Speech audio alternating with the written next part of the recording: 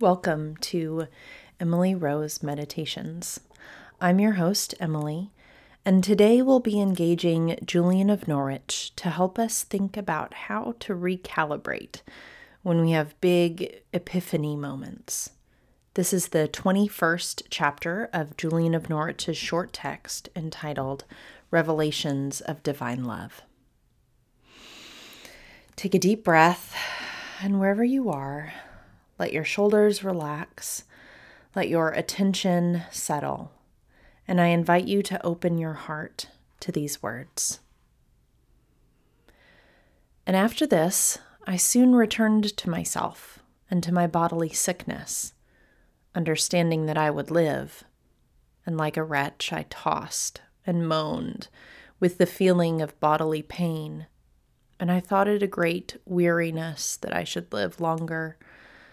And I was as barren and dry through the return of my pain and my loss of spiritual feeling, as if I had received little comfort. Then a man belonging to a religious order came to me and asked me how I was. And I said that I had been delirious today, and he laughed loud and heartily. And I said, "The cross which stood at the foot of my bed, it was bleeding hard."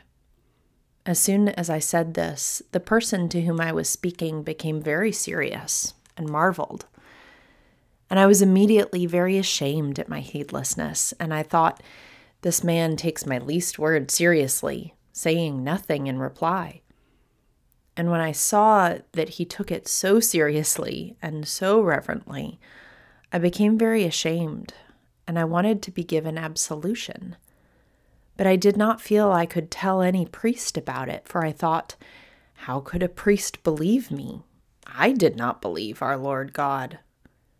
I had truly believed while I was seeing him, and then had wanted and intended to do so forever. But, like a fool, I let it slip from my mind. What a wretch I was!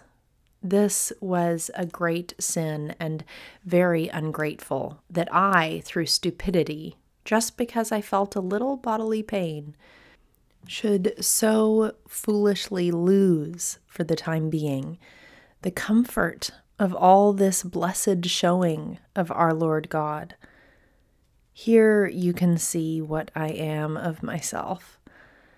But our kind Lord would not leave me like this. And I lay still till night, trusting in his mercy. And then I went to sleep. And as soon as I fell asleep, it seemed the fiend was at my throat, and he tried to strangle me, but he could not. Then I woke out of my sleep, and I was barely alive. The people who were with me noticed and bathed my temples, and my heart began to take comfort. And immediately a little smoke came in through the door with a great heat and a foul stench. And I said, "Benedicite Dominus, everything here is on fire." And I supposed it was a physical fire and would burn us all to death. I asked those who were with me if they smelled any stench. They said no, they smelled none. I said, "Blessed be God." For then I knew well it was the fiend that had come to torment me.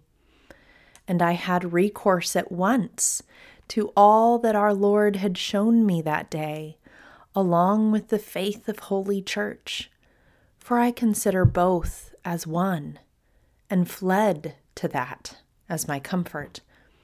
And immediately it all vanished completely, and I was brought to a state of great rest and peace, without sickness of the body or terrors of the mind.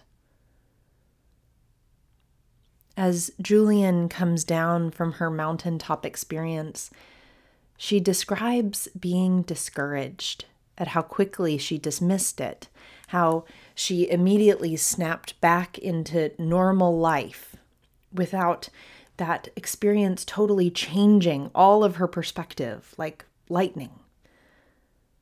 But what a comfort that is to us, that even when we have an epiphany moment, it might take time and practice and recalling it again and again in order to integrate its truth into the fabric of our lives.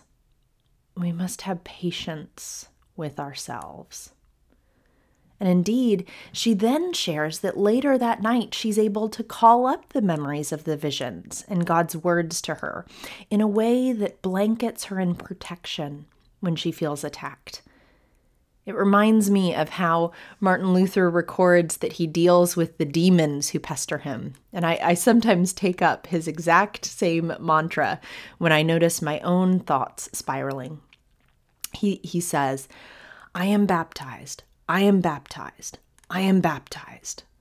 And in so doing, reminds himself and those who may be attacking him that he has already been claimed. What might be a comforting mantra or memory for you? What might remind you of the inner light that you already carry? Thank you for joining me today. The peace of Christ be with you.